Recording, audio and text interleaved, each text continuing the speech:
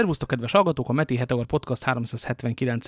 rezsőharcadását halljátok, én Szedlák Ádám vagyok. Én pedig Póli Ferenc vagyok, és én vagyok az, aki rezsőharcolt tegnap, október 23-án, de semmilyen összefüggésben a nemzeti ünneppel. Sem pedig gondolom a tüntetéssel, de mielőtt ezt elmondjuk, azelőtt olvasói levelek helyett olvasói csetüzenetek beolvasása helyett olvasói csetüzenetek összefoglalása következik. Amennyiben Zsolt felhívta a figyelmünket arra, hogy a Apple Watch nem is annyira rohadtul, nem a Google Watch, bocsánat, nem is annyira rohadtul nagy, mert átlagokos óra méret, abból is a kisebb fajta verzió, tehát nem a konkrét malomkerék, amit feltörekvő bankárnak tűnő tüzéptulajdonosok hordanak kínai kvarc szerkezettel, hanem egy 40 vagy 41 mm-es. Igen, az már visszafogott. Ez valóban így van. Igen, azt lányok is hordhatják. Hát vastag csukló jó Schleswig-Holsteini fejű nők, de igen. Igen. A másik pedig a 2 vagy 3 adással ezelőtt beszéltünk nyomtatókról, meg a nyomtatás jó megoldásáról, és Elek üzente csetünk által mindenkinek, hogy azért arra figyeljen, hogyha minőségit szeretne nyomtatni, akkor a gyártónál sajnos a megoldás. Ha csak számlát szeretne nyomtatni, akkor minden más is lehet, ezt nem ő mondja, ezt én mondom. De kipróbálgat az utángyártott tanáreket, és azt mondta, hogy sokkal csúnyább a nyomtatás képük. De mit jelent az, hogy minőségi nyomtatás? Mikor nyomtat az ember minőségit? Gyanítom, van olyan, hogy az ember olyan dokumentumot nyomtat, amit használni is szeretne, vagy nem csak berak egy borítékba és elküldi a, nem tudom, hogy NAV-nak, hanem úgy legyen jó ránézni, legyen fekete a fekete benne, meg ilyesmik. Én egyszer próbáltam meg azt egyébként a kis lézernyomtatómmal és utángyártott tanárral, hogy mi van akkor, amikor ráküldök egy fekete-fehér képet, de nyilván nem fotónyomtatóra beszélünk. Ez konkrétan rendkívül szomorúan nézett ki. Hát gondolom, de inkább az ilyen speciális effektnek látszik, nem? Hát ami a speciális effekt a 90-es években kinyomtattad valamivel, az már effektnek számít, vagy filternek, akkor igen. Mint tudjuk, az effektnek számít, és tulajdonképpen menő. Igen, de persze fotónyomtatásra meg ott van az összes létező DM, ahol van CEVE automata, vagy a CEVE-nek a honlapja, ahol van CEVE-nek a honlapja. Na de, mi volt 2022. október 23-án, azaz tegnap? Tüntetés. Például nagyon nagy tüntetés. Én nem voltam kint személyesen, mert helyette egy nyomokban Elon Muskot is tartalmazó cikk megírásával foglalkoztam a független sajtó támogatására. Na jó, nem pénzt kapok érte. Oh. De sokan voltak. A tippek, amiket láttam, az 50 és a 80 000 fő között mozognak, tehát ez a netadós méretű tüntetés. Igen, a fényképek egészen impresszívek. Beszélgettünk itthon arról, hogy vajon ennek mi értelme van. És gondoltam, megvitatom veled is, hogy ennek mi értelme van. A múzsán volt most egy magyarázat erről, amely szerint azt tudjuk, hogy miniszterelnök úr azt szereti csinálni, hogy itthon mond valamit, Brüsszelben mond valami más valamit, és a kettő valami az nagyon ritkán találkozik. Ez például muníció arra, hogy Brüsszelben azt tudják mondani neki, hogy de hát Viktor, ellened 100 000-ek tüntetnek Magyarországon. Hogy is van ez, a minden rendben van? Plusz az ember kiüvöltözheti magát, jelezheti a kormánynak az, hogy nem tetszik. Találkozhat izgalmas más emberekkel, akik ugyanúgy elégedetlenek, mint ő, de más miatt mentek például ki, mert nem tanárok, hanem utcaseprők, vagy nyugdíj megvont rendőrök, vagy morcos ápolók, ha még ráérnek, vagy akármi. Tehát összességében úgynevezett civil társadalom készül itt közben. Vagy meghallgatják a Carson Cómát, ha jól hallottam, akkor ők voltak a fellépők. Az egyik fellépő a Carson Cóma volt, igen, aztán volt más koncert is, ezt amúgy tényleg nem értem, hogy miért kell mindig koncertet is csinálni, ha van egy közepesen, vagy annál nagyobb tüntetés, de jó, oké. Tulajdonképpen ez legyen a legkisebb bajom, illetve nekem nincsen semmi bajom, nem azon az oldalon állok a vitában, aki szerint ennek semmi értelme nincsen, mert tényleg egyrészt közösséget képez, tehát az emberek azt érzik, hogy nem egyedül gondolják azt, amit gondolnak, hanem nagyon sokan is gondolják azt. Másrészt meg én még valami olyasmit is gondolnék, hogy ilyenkor azért azok, akik ellen tüntetnek, azok mindig megmérik a közvéleményt, hogy mit gondolnak erről a tüntetésről, hányan értenek egyet, csak nem voltak ott, mekkora láthatósága van, sikerült-e ennek a nagy tüntinek átütni az ő médiaváruknak a külső falait. Tehát eljutott-e olyanokhoz is a híre, akik elvileg csak a Dél-Magyarországból tájékozódnak, vagy az M1 híradóból. És hogyha igen, akkor az általában cselekvésre szokta sarkalni pártunkat és kormányunkat. Úgyhogy akár ennek még valami értelme is lehet ilyen módon. Azért különösen érdekes ez szerintem most éppen, mert hogy ez a tüntetés momentán nem tűnik olyannak, amit egyszerűen le lehet szerelni egy jó van Béláim, akkor adunk pénzt gesztussal, annál is inkább, mert az a pénz az nem nagyon vagy van meg, vagy már meg van jelölve, hogy hová fogják ellopni. Ugye elhangzott már egy ígéret, ez az ígéret még nem nyugtatott meg senkit, de... Tehát 2028-ig annyit fogsz keresni, mint hogyha a diplomáddal elmennél bárhová máshová dolgozni, -20%. Ez nem egy ígéret. Tehát, hogy szegény politikus az, aki már ígérni sem tud. És csak egy ígéret ráadásul, és mellé folyamatosan megy a kommunikáció, hogy a Gyurcsány miatt nem ad pénzt Brüsszel arra, amire kellene neki, tehát a tanári fizetésekre. Ezt nem is tudom, ez az állítás annyira sok sebből büdös, hogy bele sem mennék az elemzésébe. De azért hallok olyan hangokat is, hogy már semmi nem riasztja meg kormányunkat. Mármint, hogy nem, igazándiból nem szokott olyan lenni, hogy így nagy pánik lenne, és hogy most akkor gyorsan kell valamit lépni. Meg én ismerek egy olyan gondolatsort is, az valamelyest az én fejemben is szokott táptalajra találni, hogy milyen iszonyú nagy szerencse, hogy a magyar társadalomban egyébként nem különösebben nagyra tartott tanárok ügyében mennek ezek a nagy tüntetések, és mindenki a tanártüntetésekkel foglalkozik, és addig sem foglalkozik a gázáról, ami érdekes módon csökken, mármint persze nem nekünk, hanem úgy másoknak. Hanem nemzetközice. Nemzetközice, igen, meg az olajárral, meg az inflációval, meg szóval ilyen kínosabb dolgokról némileg eltereli a figyelmet ez a akár még súlytalannak is gondolható tüntetés sorozat, vagy tiltakozás hullám. És hát akkor ebből rakjuk össze most azt, hogy ez egy valami, vagy megy valahová. Én erről nagyon sok dolgot tudok gondolni. Mégpedig az, hogy szerintem európai értelembe vett kultúrember, és itt magunkat, mint országot ide sorolom, az egyszerre fel tud két dolgon háborodni. Tehát nem ilyen csiga módjára mozgunk keresztül az életen, hogy megjött a gázszámla, de rohadt magas, mondja le a kormány. És akkor 15 perc múlva ér egy, nem tudom, más inger, és azt mondja, hogy már megint hazudik az Orbán a rohadt életbe, de a gázszámla legalább már nem baj, hiszen hazudik az Orbán. Hanem, hogy ezek rétegződnek egymásra, és ha van az elégedetlenségnek egy kifejezési módja, akkor azzal élnek is az emberek. Hát igen, de érted, lehet azt mondani, hogy az infláció miatt nem tüntetnek az emberek, a tanárok miatt tüntetnek, de azoknak már megemeljük a fizuját, és akkor minden oké lesz. Például Brüsszelben lehet ilyet mondani, lehet ilyet ígérni is egész konkrétan. Azt nehezebb lenne ígérni, hogy teszünk az infláció ellen, mert az ellen nem lehet sokat tenni, azt hiszem. Vagy hát rendszer szintű beavatkozás lenne szükség. Úgyis, mint beáldoztuk, ha jól emlékszem, akkor Magyarországnak a devizatartalékát, hogy leszorítsák 2,30-ról, vagy 2,35-ről az eurót. 2,30-ról? Jaj, az nagyon régen lehetett akkor ez a történet. 4,30-ra gondolsz te. Igen, rosszul nézem a 4-es az elején, bocsánat. Az a 2,30. Drága gyermek arra jutott eszembe, amikor 160 volt a dollár, ebben most nem menjünk bele. Igen. Ekkor vettem Lenovo T61-est Amerikából. 4,32-ről igen, most 4,18-ra, vagy 13-ra. Legyen az 14, kerekítsük fel azt a 2 fillért. Azért is egy izgalmas élmény egyébként, mert a jó múltkorában Pestre hoztam fel, illetve hozottam fel, mert öcsém volt éppen akkor otthon, az úgynevezett pénzes fióknak a tartalmát.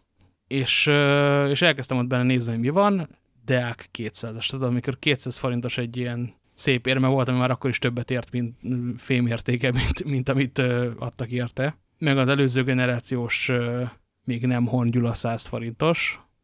És akkor ezek voltak igazából az új dolgok benne, és elkezdtem lefelé ásni benne, és ilyen csehszlovák korona meg hasonlók kerültek elő. Majd pedig az alumínium fillérek, amikor még annak volt értelme, hogy fillér. És akkor egyfajta ilyen nosztalgia keletkezett a te szívedben? Mint az állat akkora, tehát, hogy egészen hihetetlen mértékű, és rendes gyűjteményem nincs, és ez csak az, ahová beöntöttük az aprót, hogyha jöttünk haza valahonnan típusú fiók, nem egy numizmatikai gyűjtemény. Aztán persze jött egy másik vonulat is. Nézd már, ennek az országnak annak idején még volt pénze. Aztán most már euróval fizetnek, amit én bár értékelem az eurót, és szeretek is vele fizetni, meg kapni, meg pláne. De volt egy varázs annak, amikor és akkor nézzük, hogy német márkából van itt egy marok, meg olasz lírából ott egy pár, mert nem pisiltük el az autópályán, és igen, 2 belga fran, és emlékszem, hogy milyen volt azt váltani, és hogy máról ez teljesen hiányzik. Nekem nem hiányzik, de értelek, hogy jó játék. Ez egy ilyen szép művészeti ág egyébként, mármint egy ilyen nemzeti összművészet mindenkinek megcsinálni a saját pénzeit, és ez alapján valamit állítani az országról. De végül is ez az eurónál is adott, ha jól tudom. Ugye ott úgy van, hogy a nemzeti eurókon más és más a design. Azt hiszem, igen, de a papíreurókon ott ilyen nem létező épületek vannak. Az önmagában az emléket nem állításnak az emlékműve. És akkor még ehhez képest a kedvenc európai pénzérmém az a 2 fontos brit bankjegy, nem bankjegy érme, aminek az egyik oldala az nagyjából ugyanaz, és azt tartalmaz, hogy 2 font, viszont a másik oldalából meg van 1 millió fajta, mert úgy használják, mint a magyarok az 50-est. Hogy ha valamiből emlékérmét kell kiadni, akkor a 2 fontos az jó lesz majd. És ha rákeres arra, hogy hány különböző verzió készült belőle, akkor ez a lényegében összegyűjthetetlen. Tehát nem tudom, az európai első atomerőműtől a skót művészeti napokig mindennek van emlék 2 fontosa. És ez forgalomban is van, és használják az emberek. Abszolút. Szép, ezt nem tudtam, és jól hangzik. Egyszer, hát vagy Wikipédián, vagy eBay-en keres rá, vagy nézd meg majd az adásnaplónkban. Próbálok keresni valami lista oldalt hozzá. De ráadásul olyan szép érme, mint a Hongyula 100-as, csak nagyobb darab. De ilyen két fémből készült bimetál.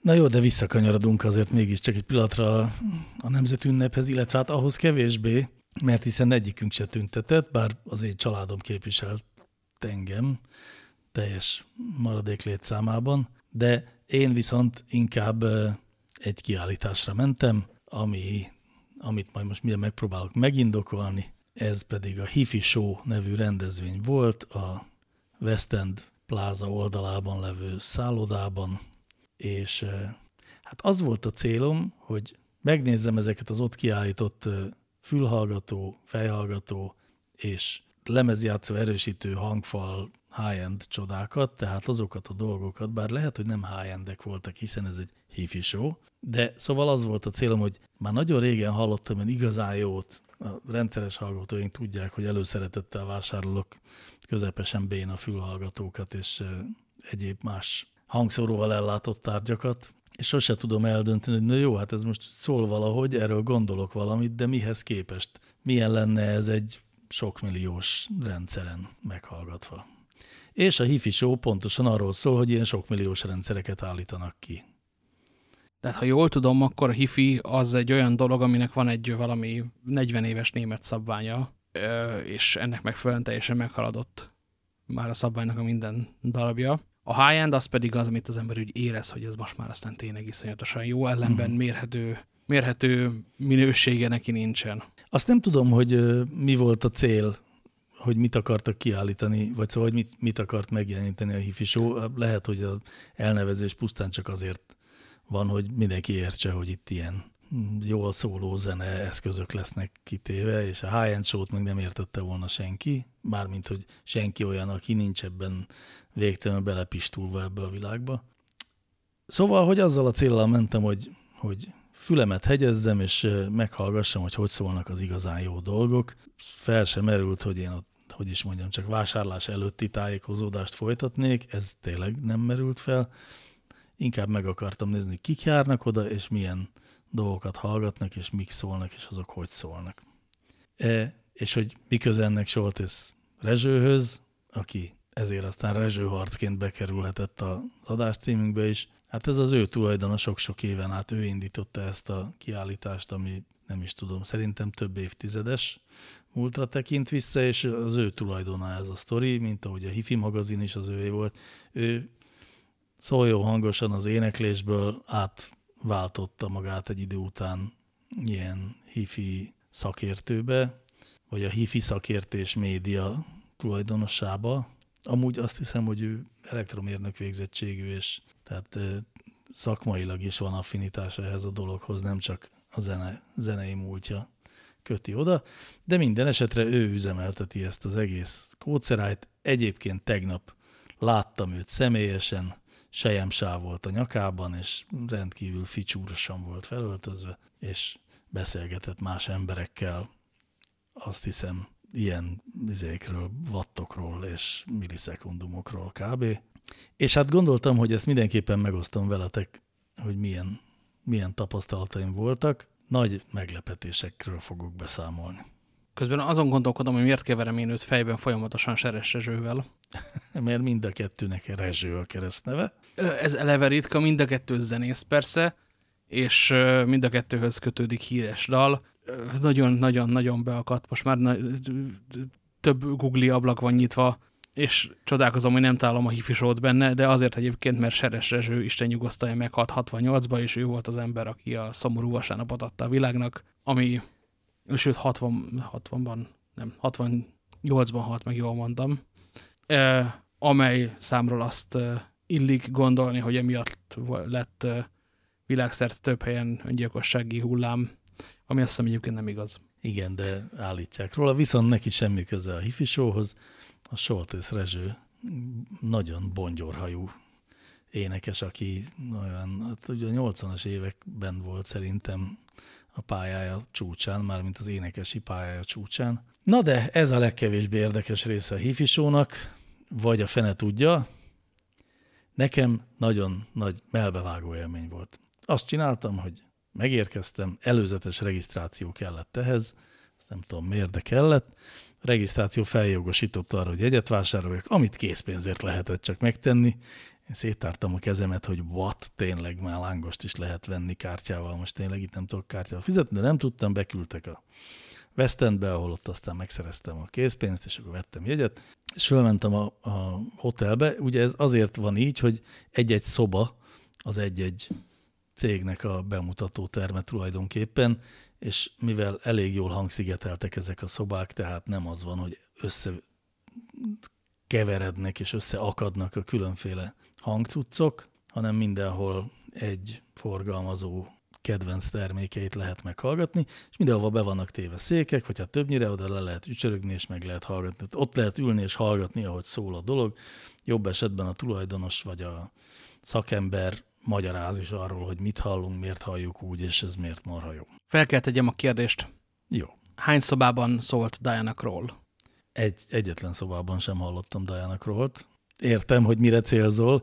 Tehát az való igaz, hogy ezeket a hangcuccokat többnyire nem üvegmetára és buzuki néptáncra használják, és nem is azzal szokták prezentálni a képességeiket, hanem inkább ilyen összetettebb, lassabb, jazzesebb, vagy komoly zenés dolgokkal, bár popzenét is hallottam. Nem, bocsánat, Diana Krall egészen pontosan ennek, ahogy hívják, a címerállata annak a zenének. Hát igen.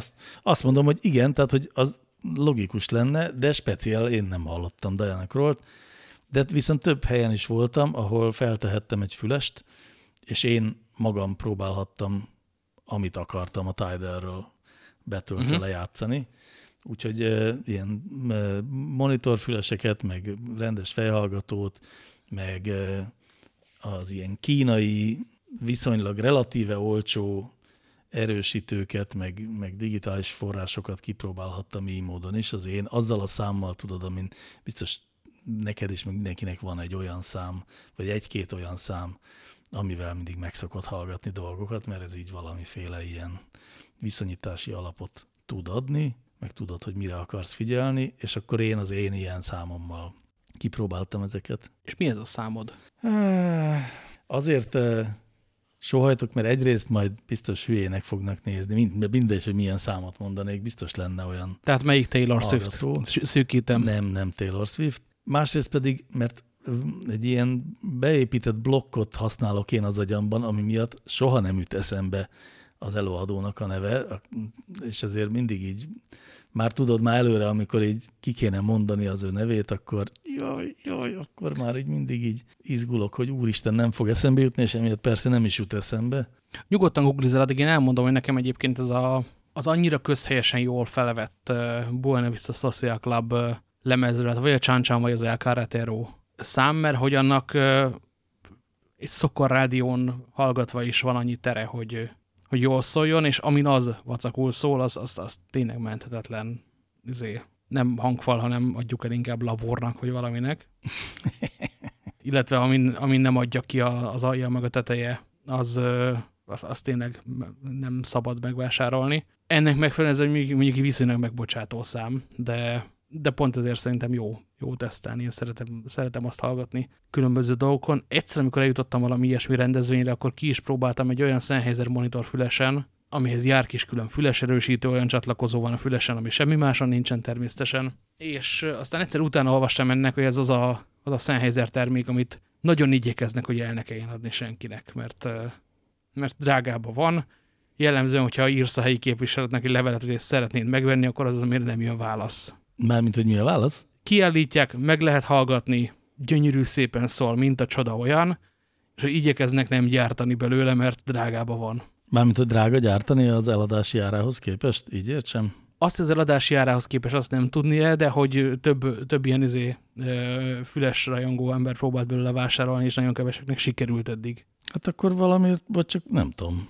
Lehet, hogy olyan anyagok vannak benne, amiket nehéz beszerezni manapság. Igen, vagy gázfülhallgató, vagy valami. Azbesztel van szigetelve, és fülrákat okoz. Jó. De ez nem tűnik fel ezeken a különböző hifisokon, és hogyha egy-két hifista elpusztul bele, hogy Sennheisert hallgatott, hát istenként majd ráfogják valamire másra. Én is hallgattam egyébként tegnap ilyen Sennheiser füleseket.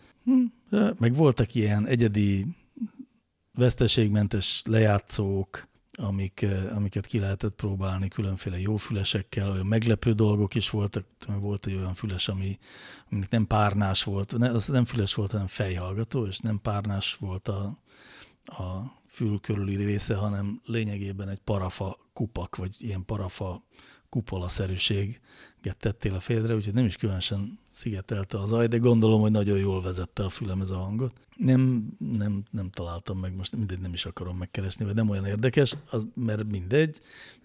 Szóval, hogy kipróbáltam én is ilyeneket, meg ültem olyan helyen, ahol tényleg ilyen nevetségesen nagy tornyokba rakott szálcsiszolt dobozok, rajta gyönyörű minimalista gombokkal, meg 8-9 hangszóróból felállított hangfaltornyokkal ékesített termek voltak.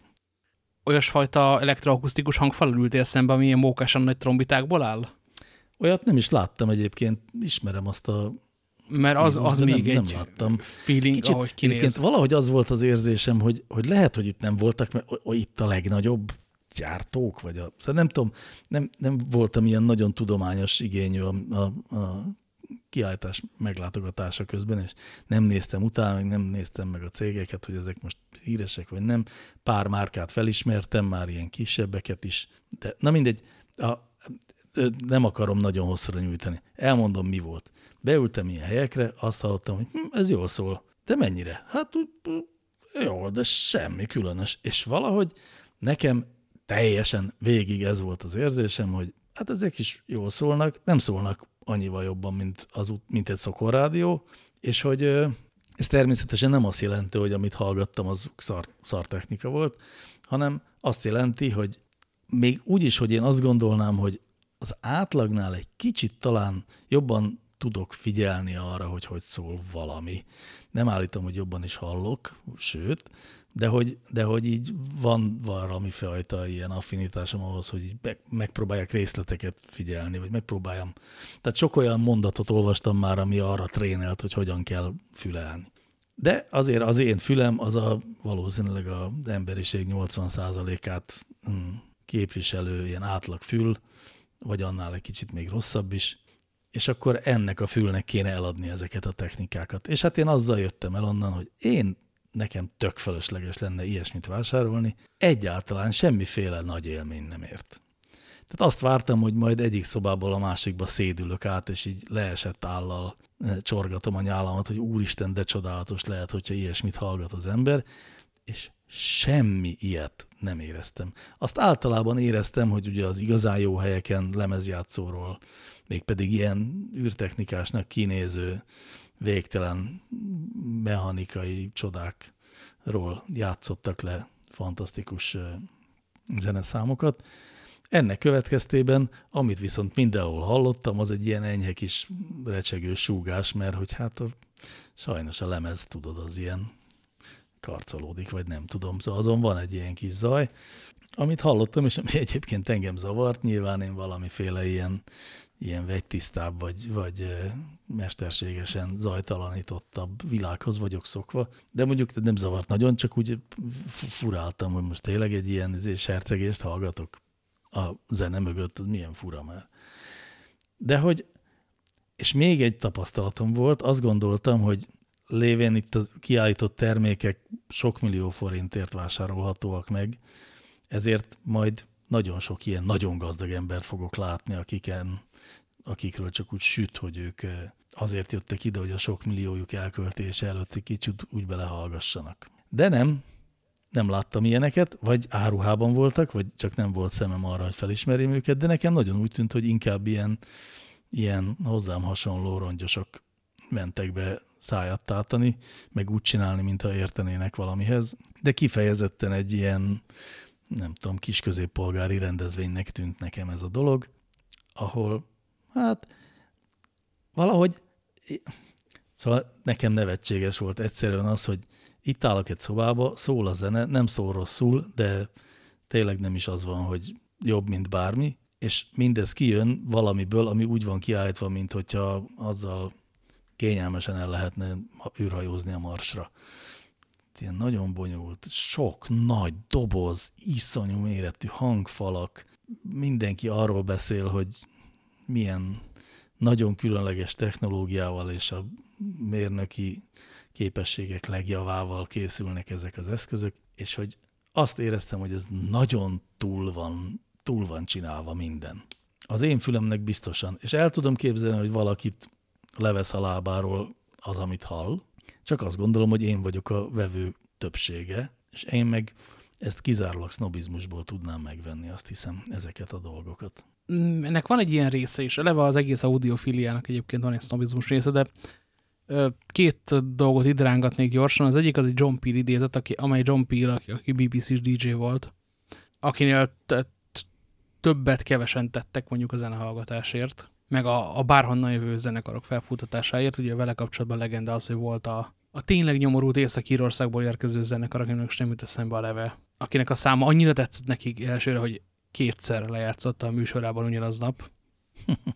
A Teenage Kicks-et egyébként. És tőle van az a híres idézet, hogy valaki megpróbálta nekem azt mondani, hogy a CD-k azért jobbak, mint a lemez, mert nincsen rajtuk felületi zaj. És erre mondtam, hogy figyelj tesó, az életnek van felületi zaja. Hát az életnek van, igen, de nem olyan, mint a lemeznek, azért ez egy kicsit sántit szerintem. Értem, hogy igen, az egy túl mesterkélt valami, bár nem tudom, miért lenne mesterkélt, hát hogy mondjam, valóban azt rögzítették, és valóban azt a zenét kapod a CD-ből is. Érteni vélem mindkét oldalát az érvelésnek, mert hogy pont azért hoztam és még mindig jössz nekem egy számcímmel, a Buena Vistát példának, mert ott, ha jól emlékszem, akkor nem azon, hogy fel vannak mikrofonozva az egyes hangszerek, és aztán abból kevertek egy valamit, hanem ha láttad a Hasonló című dokumentumfilmet, akkor azon, hogy beültették a sok tisztességben megőszült kubai zenészt egy térbe, maga a tér van bemikrofonozva, és ezért hallod azt, hogy Compay Secundo balra előgitározik. Hát jó, igen, tehát, értem. hogy a felvétel technológiája is hatással van arra, hogy mennyire tud valami steril lenni, vagy nem az lenni. De mélyen akadémikus persze a vita. Igen, és tényleg nem gondolom azt, hogy a lemez az ciki lenne, vagy hogy az nem tudom engem. Tényleg én csak valamihez szocializálódva vagyok, ami nem a lemez, de nem ezen akadok fenn. Semmin nem akadok fenn, csak tényleg azt érzem, hogy amikor elköltesz 6-8 millió forintot egy ilyen hangcucra, akkor annak a 6-8 milliónak a jó nagy részét azt valamiféle álomra költötted el, nem a valóságra. Azt magadra költötted el, úgy általában véve. Igen, és nekem ez a rendezvény tökre erről szólt, hogy tehát én nekem tényleg ilyen kamu érzésem volt, hogy egy Patyomkin faluban járkálok, ahol mindenki úgy csinál, így összekacsintva, hogy itt valami őrület van, miközben nincs ott őrület.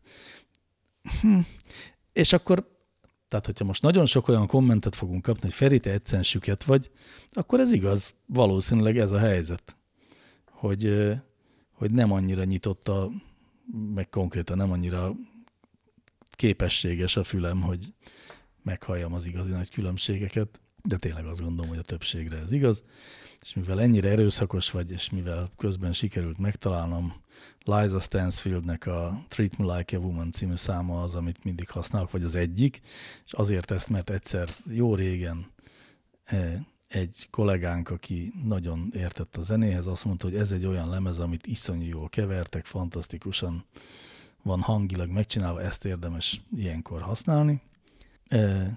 De mondjuk az is igaz, hogy máskor meg, amikor fülhallgatót akartam venni, akkor Leonard Cohennek az In My Secret Life című számát szoktam meghallgatni, mert az meg ilyen, ott vannak fúvósok, pengetősök, mély hang, magas hang, minden. Már úgy értem, hogy mély énekhang, magas énekhang. Meg egy olyan fajta melegség, amit én szeretek megkeresni ezekben a fülesekben. Ami nagyon szórakoztató egyébként, hogy 10 évvel ezelőttről beszélünk, amikor egyszer akkor közös főnökük elküldött minket egy kollégámmal együtt a Nifi Show-ra, hogy írjunk már erről valamit, és ott találkoztam Soltész Rezsővel magam is. Ugyanígy vettem nagyon sok, nagyon jó, azt hiszem darabját 300 forintért adták akkor, ilyen 3 számos CD-t, ami a Hifi magazinhoz járt, és ilyen beültettük Peggy Aladárt egy stúdióba, és felvetettünk vele 3 számot típusú kiadványok voltak ezek, azóta is el van rakva egy cipős dobozba. És azok úgy kivétel nélkül nagyon jól szóltak, és akkor így éreztem, hogy Seres Rezső nem a szóljon hangosan az énekember, hanem a magyar hifinek a pápája. Közben megnéztem, milyen magazinokat adott ki az ő cége, és hogy az összes az ilyen high-end, meg hifi, meg zenész magazin, gitár, médiatechnika, fotó-videó magazin, stereo, sound and vision, digitális házi mozi, és van valami gyanúsan Black and White nevű dolog, az zongora magazin, azt gondolom. Ha vagy zongora magazin, vagy fotózás, de a zongora az valószínűbb, igen. Majd erről akarok beszélni. Majd juttasd eszembe, de most folytasd nyugodtan. Minden körülmények közepette. 2 ígértél, 2 idézetet, az egyik a BBC-s csóka volt, de hogy még egy dolgot akartál mondani. Igen, oda még van az, hogy hogyan lehet trollkodni ebben az egészben, és annak 2 útja is van, de mielőtt a trollkodásra rátérünk, azelőtt volt egy harmadik dolog, amiről elkezdtem beszélni, és amíg ez eszembe jut, addig elmondod, hogy hogyan lehet trollkodni. Az egyik az, hogy emlékszel-e arra, amikor 10 évvel ezelőtt betört a T-Ampa piacra? Hogyne, ami jaj, a nagyon. Tripát IC-kre épített digitális erősítők voltak. D-Class, digitális. D-Class, ja, D-Class erősítő. Dénes. Dénes. És hogy a legrosszabb kritika is, amit én olvastam, az volt, hogy jó, hát egy picit talán habcsókos, fagyis, édes, kiszolgálja a hallgatót annyira, amennyire emberileg lehetséges, de hogy ezek nem szólnak rosszul, ahhoz képest pofátlanul kevésbe kerülnek, és hát ahogy lehet ezt egészet betiltani, hát ez elrontja a hobbinkat. Azóta ebből kijöttek a drága verziók is, és nyilván akkor már nem egy... De még mindig lehet olcsón D-Class erősítőt vásárolni. Én mindig szoktam szemezni ilyenekkel. De tényleg, tehát az olcsó az itt úgy értendő, hogy nem tudom, 7-8 ezer forintokért lehet venni olyan erősítőt, ami elvileg rohadt jól szól, vagy legalábbis a mi átlagfülünk azt fogja gondolni, hogy nagyon jól szól. Egyébként az ilyennek gyártóinak a komolyabb cuccai is ki voltak állítva ezen a Hifi Show-n. Tehát én láttam olyan márkákat, ami nagyon kínai, és nagyon szokták dicsérni, mint komoly cuccokat, tehát nem tudom, a YouTube-on Gedeonnál is szokott szerepelni belőle egyik-másik, a Retrotech videócsatornán pedig nagyon határozottan fel szoktak bukkanni mondjuk az SMSL nevű gyártónak a termékei. A másik meg, hogy a trollkodásnak van az a másik útja, ezt akartam még elmondani, hogy megcsinálsz egy piszok egyszerű kapcsolási rajzból, egy piszok egyszerű erősítőt, mint ahogy ezt megtette az Audio Note annak idején.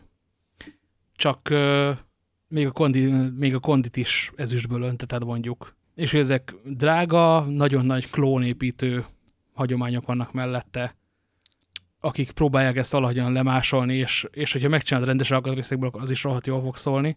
Tehát, hogy van egy egy olyan kultúrája is ennek a bolond audiofiliának, ami szembe megy az építsünk bonyolult és kifinomult és ilyen rokokó dolgokat, hanem ha csináljuk meg az egyszerűt, és mégis működik. Aha. A harmadik pedig, amit szóba akartam hozni, az amikor én találkoztam Seres Rezsővel, mert mondtad, hogy a meleg hangú dog. Rezsővel. Igen, Soltész Rezsővel. Gyorsan meneküljünk ki ebből a témából, mert különben egyszer-kétszer még Seres Rezsőzöm szegényt. Akkor miután én témferegtem a különböző ezüstkábeleket, és millió forintos, akkor még ethernetes, ma már lehet, hogy wifi is lenne, hogyha feltalálták az audiofil wifi-t. Lejátszók között találtunk egy termet a kollégámmal, ami az amatőr terem volt. Ez nem tudom, hogy volt-e most ilyen, vagy megtaláltad-e. Nem találtam. És itt a rendes, tisztességes, bolond emberek voltak, akik mérnök ilyen kiszámolták, hogy lényegében Eresz csatorna alapanyagból hogyan lehet jó hangfalat építeni, és milyen Twittert kell a tetejébe hegeszteni, milyen forrasztással, hogy az úgy szóljon, ahogy kell, és hogy a hangot meg az Eresz csatorna az úgy vezesse le, hogy ne gerjedjen a nem tudom mivel.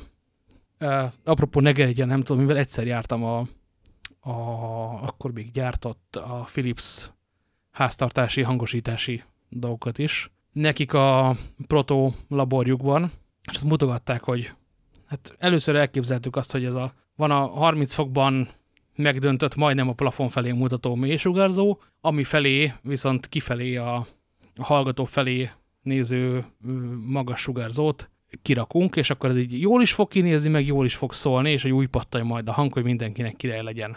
Utána itt van a 3-4 nyomtatva, összeraktuk, ezt teszteltük, mértük akármi. És utána ott volt a harmadik tárolóban egy késznek tűnő dolog. De volt egy negyedik tároló is. Kérdeztem, hogy a harmadik az így micsoda, az a tesztgyártás, vagy akármi? Nem, ez a végleges akart lenni, de ahogy behoztuk ide a mérő süket szobába, úgy kiderült, hogy az egész szét van esve, és hogy valami el van cseszve a gyártásban, és hogy kiderült, hogy nem tudom én 3 mm-rel kijebb van a magas sugarzó, mint kellene, ami miatt az egész hangkép, amit ők kitalálták, az szétesett, tehát újra kellett gyártani a gyártószerszámot hozzá, és ott van a 4-es tárlóban az, amit most meg lehet venni a boltban. Tehát azt is rendes tolómérős emberek gyártották, vagy lézeres mérős, vagy akármi. Ugyanúgy, ahogy ezek az RS csatornák le voltak vágva. És volt az épített erősítő, meg hozzá valamilyen bolti hangfal, volt a épített hangfal, meg hozzá valamilyen csöves erősítő, és az volt a szabály, hogy mindenki játszik egy-két számot, aztán a következő, aki bemutatná a rendszerét, az fog zenélni egyszer csak.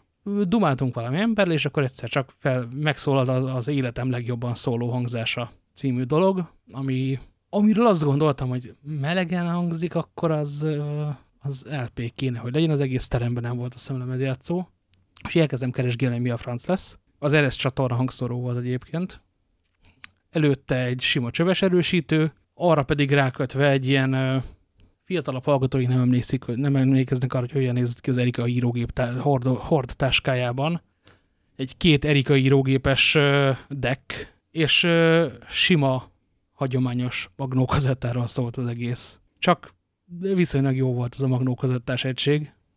Akkor megnéztem, akkor lett volna azt hiszem 2 havi fizetésem használtan eBay-re, ha egyáltalán elhozzák. Most pedig valószínűleg már drágább.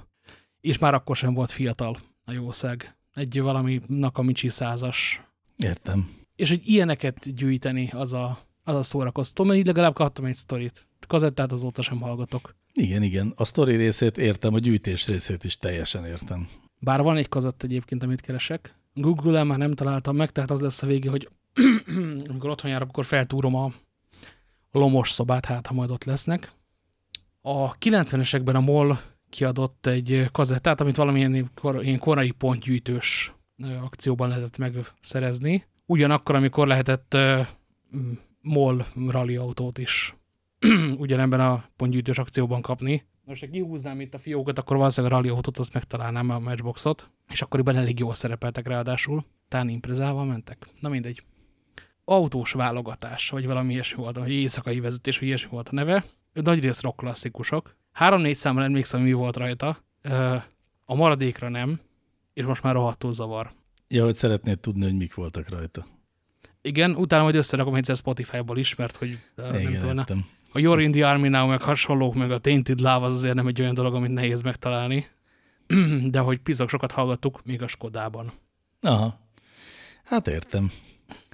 Na, nem felejtettem el, akármennyire is ezt gondolhattátok volna, kedves hallgatók, hogy mit akartam mondani, hogy az kiállításnak az előterében ki volt állítva egy olyan zongora, ami magától zongorált.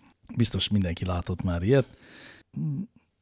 A Yamahának a zongorája, de biztos más gyártónak is van, amin odaültetnek egy híres zongoristát, lejátszatnak vele valamit, és a zongora megjegyzi azt, hogy játszotta a zongorista. Tehát mechanikailag jegyzi meg egész pontosan a mindent, tehát a billentést, az erőt, a pedál használatot, meg minden egyebet, és aztán ezt ugyanígy tudja reprodukálni, és én ezektől mindig le vagyok nyűgözve.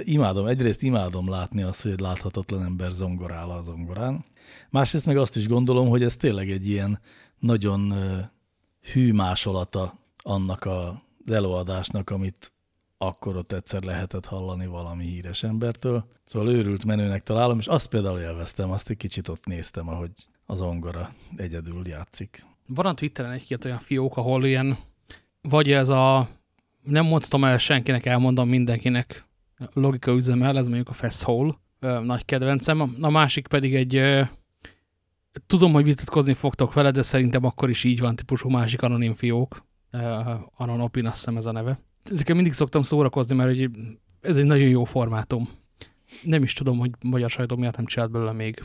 Na mindegy, messze menő kérdés lenne.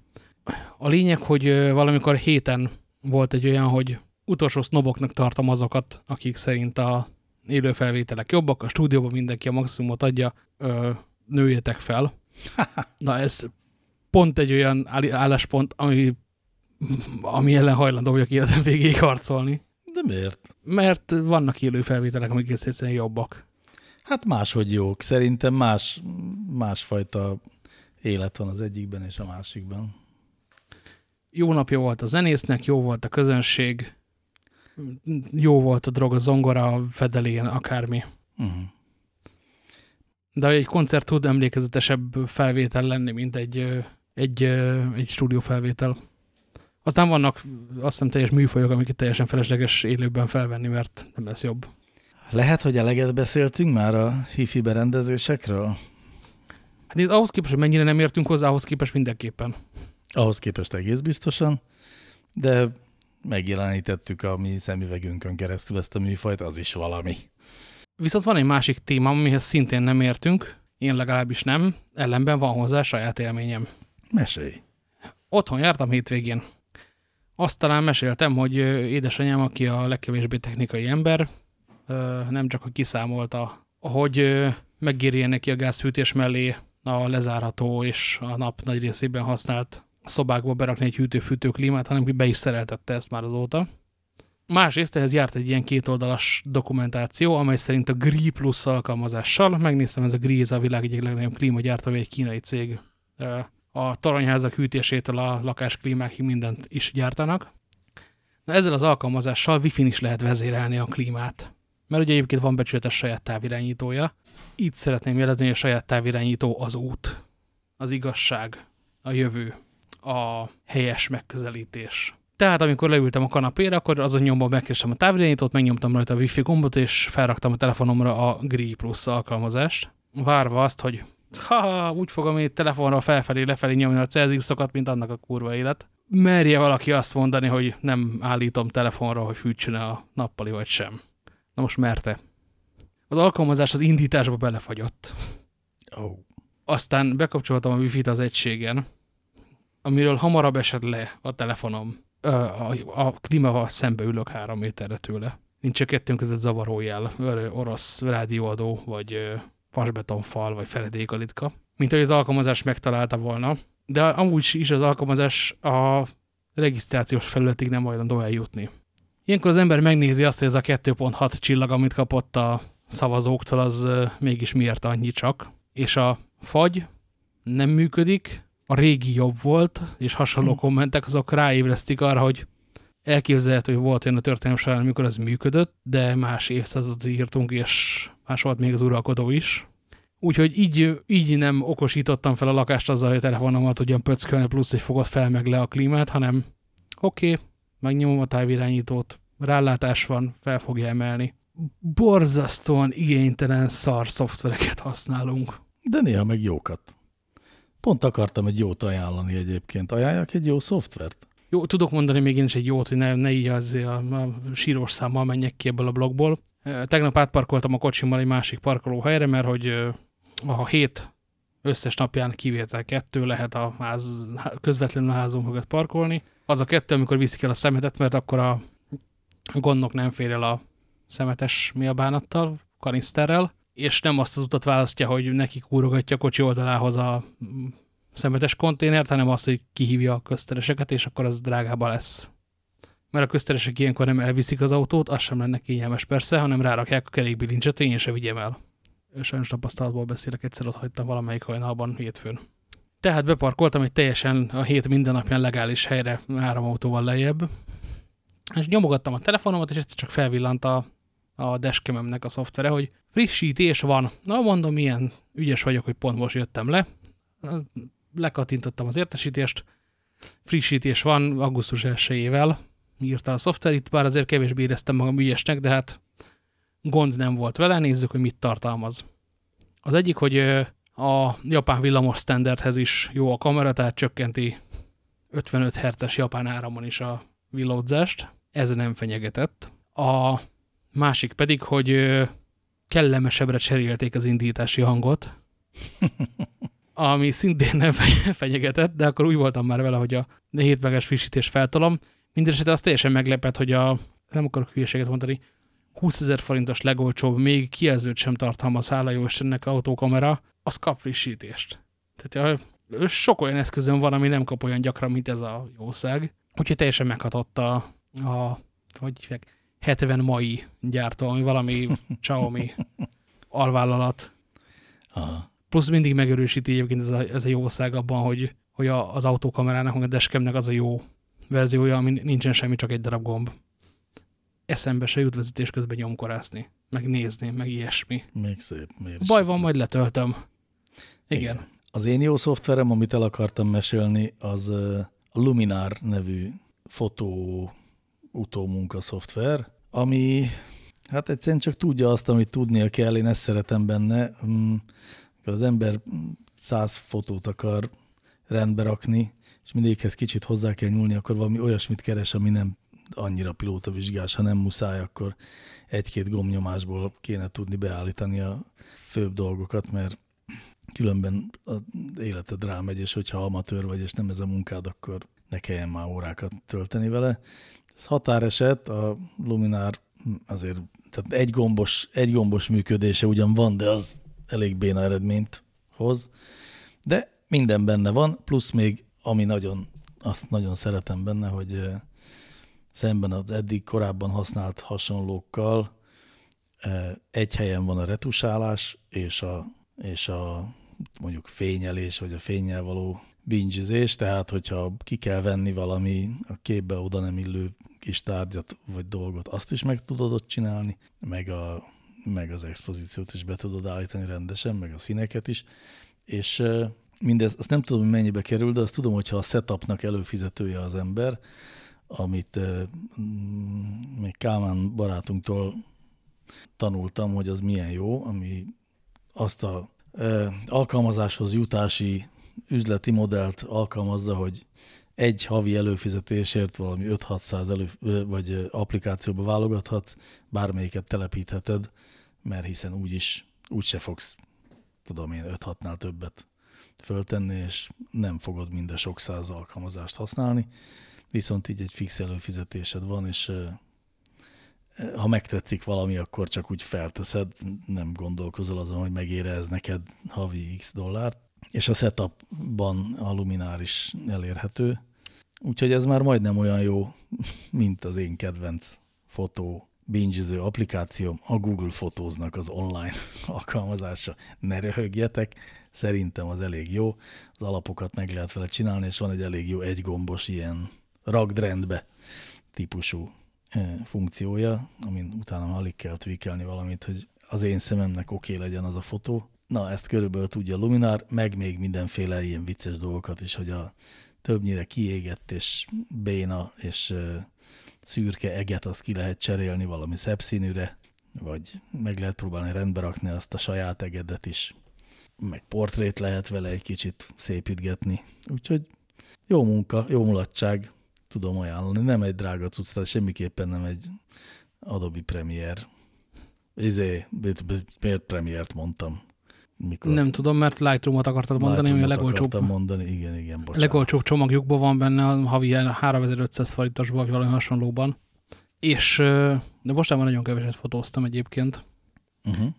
De az utómunka részét azt, ha olyanok lettek a kép, akkor azt pont nagyon szeretem. Tehát húzogatjuk egy kicsit a csúszkákat. Én retusálni egyébként nem szoktam, mert mit tudom, olyan hülye vagyok. Egyszer szedtem ki egy autónak a antennáját egy képből. De mert belelógott a csajom fejébe. Hát igen. Mindennek van határa. Na igen, ugye? Jól jön az néha. Néha kell. És most valami AI-s dolgot raktak is bele a legutóbbi frissítésben, ami pont a retusálást könnyíti meg. Azt majd megnézem. De hogy az, hogy úgy nézzen ki a kép, amilyennek azt én látom, vagy láttam, az meg egy nagyon jó játék. Ugyanitt van olyan ismerősöm, aki meg arra izgul, hogy addig játszott a kamerának a beállításaival, hogy mennyi legyen rajta a sharpen, hogyan válasszon fehér pontot, stb. Hogy ő a kamerából kijövő gépeket használja, és avval nem is nagyon törődik, mert szerintem meg az a fényképezésnek a módja. Az is egy iskola, persze. Én, ha tehetném, ezen az úton járnék, de az én fényképezőgépem az valahogy egyrészt nem ennyire finom hangolható, másrészt pedig alapvetően egy ilyen valóságközelibb, alulszaturált és kicsit alulexponált dolgot fotóz mindig, úgyhogy mindig rendbe kell rakni. Amíg tudod, hogy mit vársz tőle, addig teljesen jó. Hát igen, csak tudom, hogyha van 100 jó kép egy estéről, vagy egy nap, nem tudom, egy kirándulásról, akkor ott 100-szor kell megigazgatni a csúszkákat, és azért az idő. Ha ugyanúgy kell igazgatni, akkor copy-paste-elhető mondjuk a beállítás többnyire. Hát, de nem egészen ugyanúgy kell, mert más fényviszonyok között azért kicsit máshogy viselkedik minden kamera. Aha. De igen, itt is van, a Luminárból is van copy-paste, Ctrl-C, Ctrl-V lehet a beállításokat, azt nagyon szeretem. Na, de tényleg a Luminárral nem tudom, semmi olyan nagyon különöset nem tud, de viszonylag használható user interfésze van, sőt, kifejezetten jól megcsinált user interfésze van, ettől szeretem igazán, hogy kézre áll szemben nagyon sok másik hasonló szoftverrel, ami meg jól néz ki, ilyen dizájnos felülete van, de egyáltalán nem áll kézre. Persze, az a lényeg. Folyamatosan keresem a Lightroom-nak a nem előfizetéses pótlását, emiatt a Luminára is rá szoktam nézni, még nem azt hozza, amit várok tőle, de amit várok tőle, az valószínűleg teljesíthetetlen egyébként. Tehát legyen Lightroom előfizetés nélkül. Értem. Igen, ezt nehéz elérni egy nem Lightroomnál. Igen, de egyszerre majd valaki csak megoldja. Egyszer, igen. Ebben én is biztos vagyok. Na, de van még egy politikai jellegű témám, ami a jelenben jelent meg, amit én nem olvasok egyébként. Nem tudom, te olvasol jelent? Nem én. Ez a Lakner Zoltán által főszerkesztett magazin, aminek én eddig úgy tudtam, hogy fizetősek a cikkei, de úgy tűnik, hogy nem mindegyik. Mindenesetre a kispesti közösségi költségvetésről volt egy cikkük, amiből én egy bekezdést akartam áthozni ide. Ezt fel is olvasom, mert egyszerűbb, mint összefoglalni, mert pont ugyanilyen hosszú.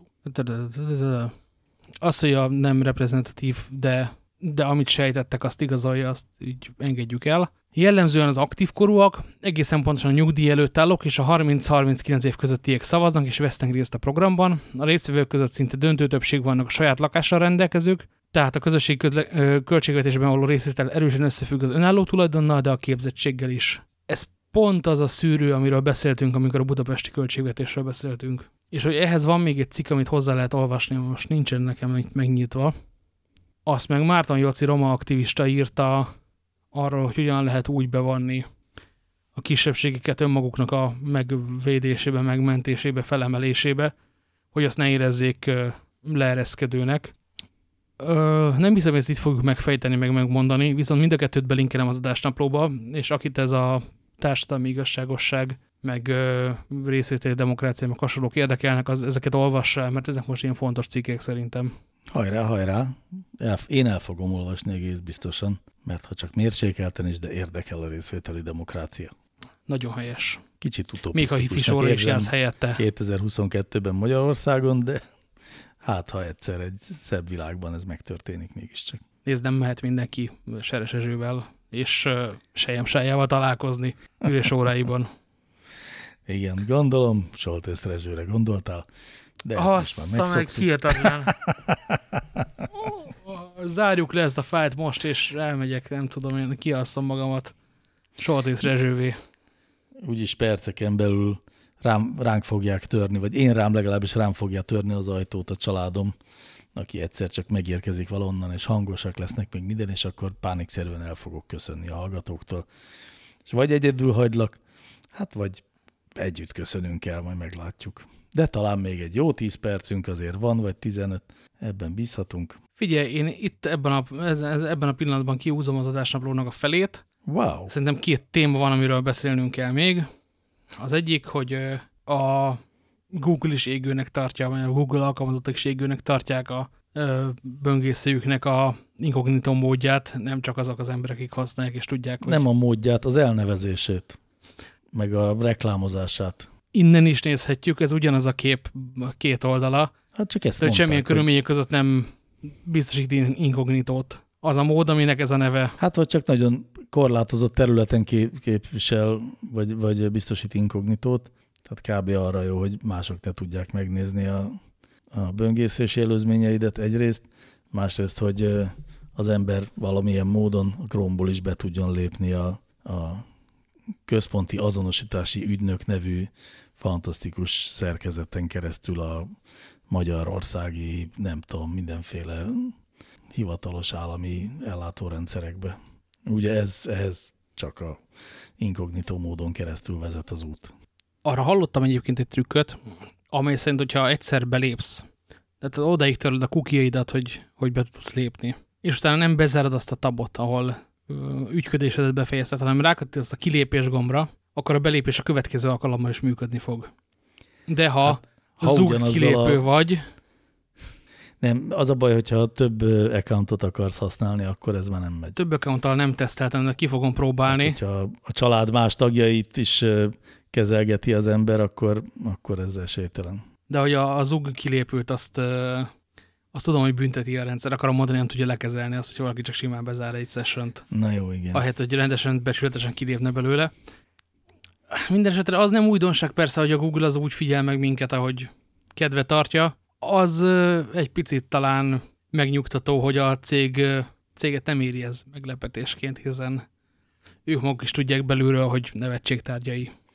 Hát legalábbis vannak olyan alkalmazottak, akik ezt gondolják. Azért ez egy klasszikusan olyan cikk volt szerintem, vagy hát inkább hír, mert mindenfele találkoztam vele, aminek az a címe, hogy a Google alkalmazottak gyűlölik az inkognitó módot, aztán az derül ki a cikkből, hogy hát volt egy pár a marketing osztályon, aki nem szereti, de szóval ez egy ilyen clickbait tulajdonképpen. Mind a mellett joggal, mert hát valóban elég nagy hazugság inkognitó módnak hívni valamit, ami pont a Google felé semmilyen inkognitót nem biztosít, és a munkáltatót felé sem feltétlenül és teljes körűt. Úgyhogy valóban át kéne nevezni, csak nehéz, nem tudom, egyébként kíváncsi lennék, hogy milyen elnevezést találnának neki, ha Sundar Pichai megkönyörülne a marketing osztályon, és azt mondaná, hogy jó, nevezzük át, nem tudom, lopakodó módra, az nem jó. Akkor böngészési előzmények nélküli módra, cookie nélküli módra. Kevésbé kémkedős. Nem annyira stázi, de még mindig GRU mód. Vagy incognito minus Google. Igen, mert egyébként a Gizmodo, akitől a HVG átvette a hírt, az hozott egy felmérést 2018-ban egyébként. A University of Chicago és a Hannoveri Leibniz Egyetem végezte együtt, és ott az jött ki, hogy a megkérdezett felhasználók 56,3%-a úgy gondolta, hogy az inkognitó mód az megvédi az embereket attól, hogy a Google lássa a keresési előzményeiket, ami nem így van. További 37% pedig azt gondolta, hogy hát legalább akkor a munkáltatójuk nem tudja követni, hogy mit csinálnak az interneten, ami szintén nem így van. Hát én úgy olvastam, hogy ez nem, tehát ez korlátozottan igaz, csak hogy nem minden körülmények között igaz, valami ilyesmi, nem? Tehát azért nem tudja követni az átlag Nem fejtette ki az igazság minden szeletét. Továbbá esküszik, hogy nem tüdőzte le, de bár szívott. Jó, csak hogy az nagyon kategórikus kijelentés, hogy nem úgy van, hogy a munkáltató nem tud követni, mert egy kicsit úgy van, csak nem teljesen. Ez a precíz megfogalmazás.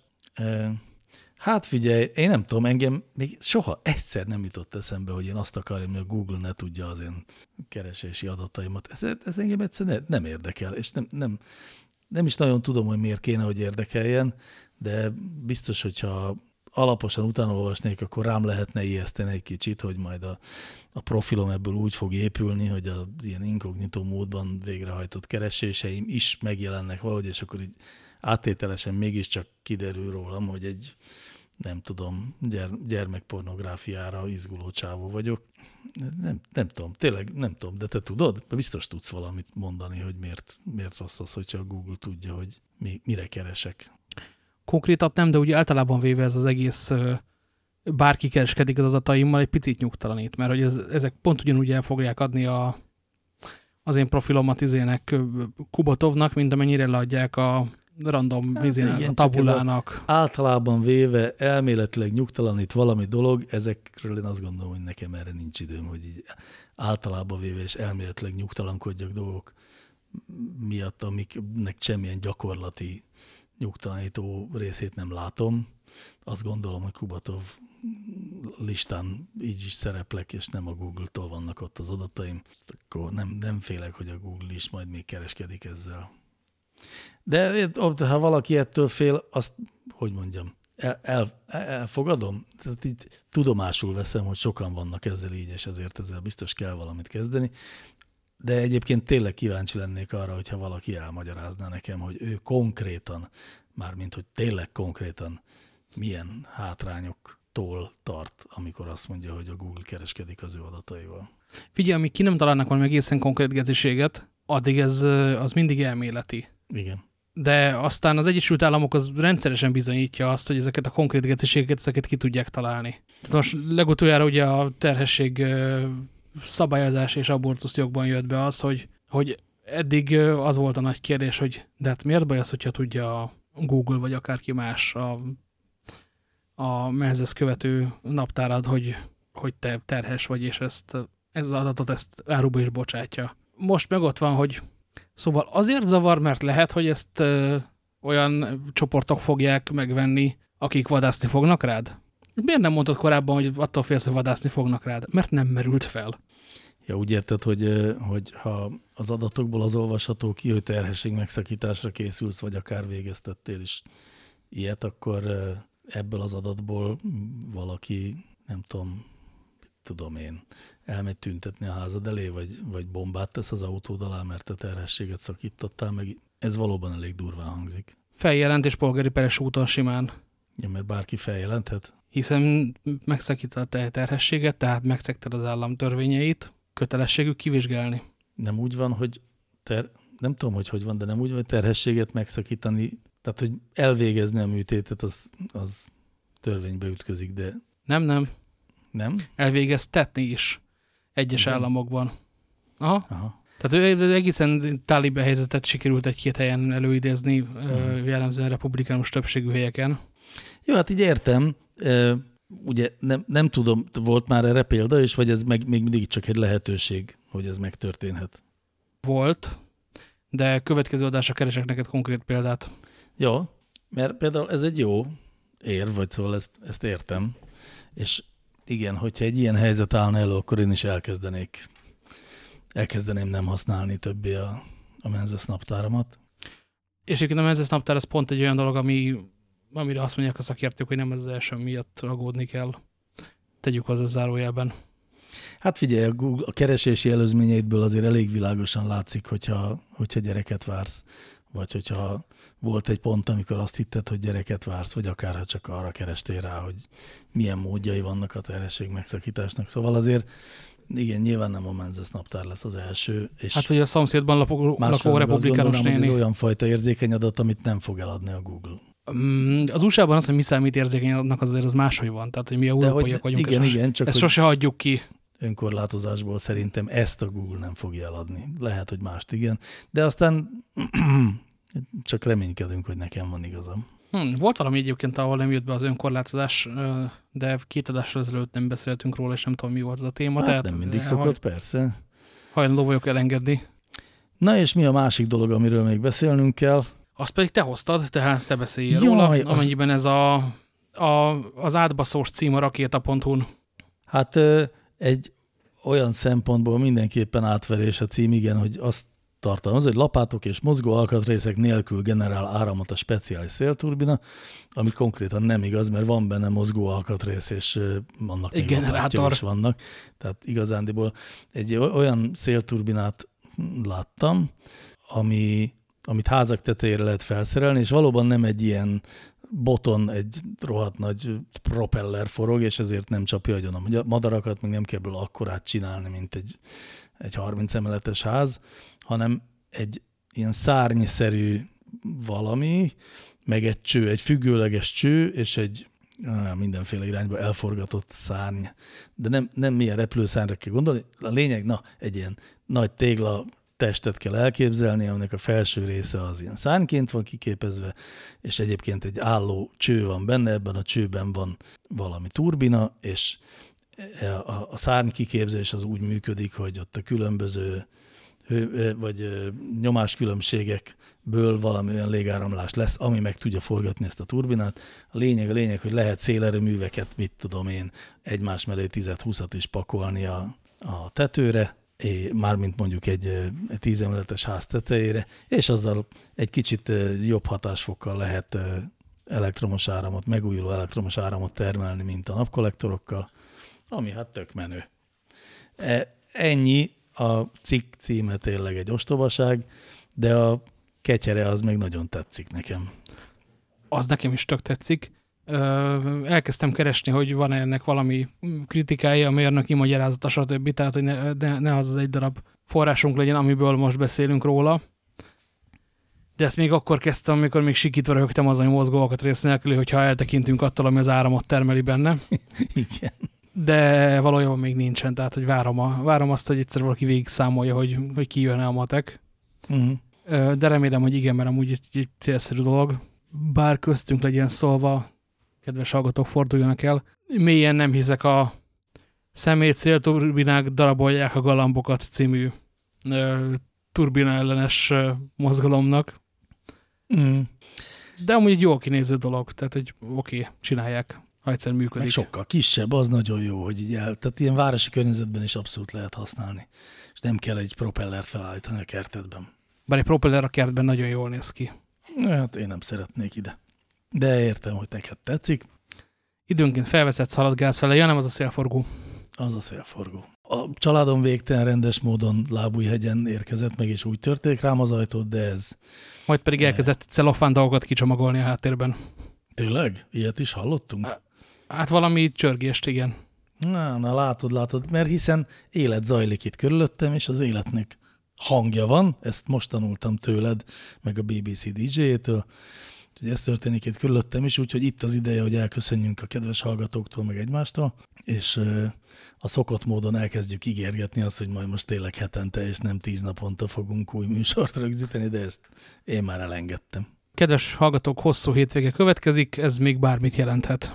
Így van. Úgy pozitívan, mint negatívan. Egy hosszú hétvége következik. Ha nem tudtátok, akkor ezt tőlünk most megtudjátok, meg azt is, hogy vasárnap óraátállítás, készítsétek a nagy mutatót. Sziasztok! Úgy. A Beti Hetevart hallottátok, tényközlésben utazunk. Sziasztok!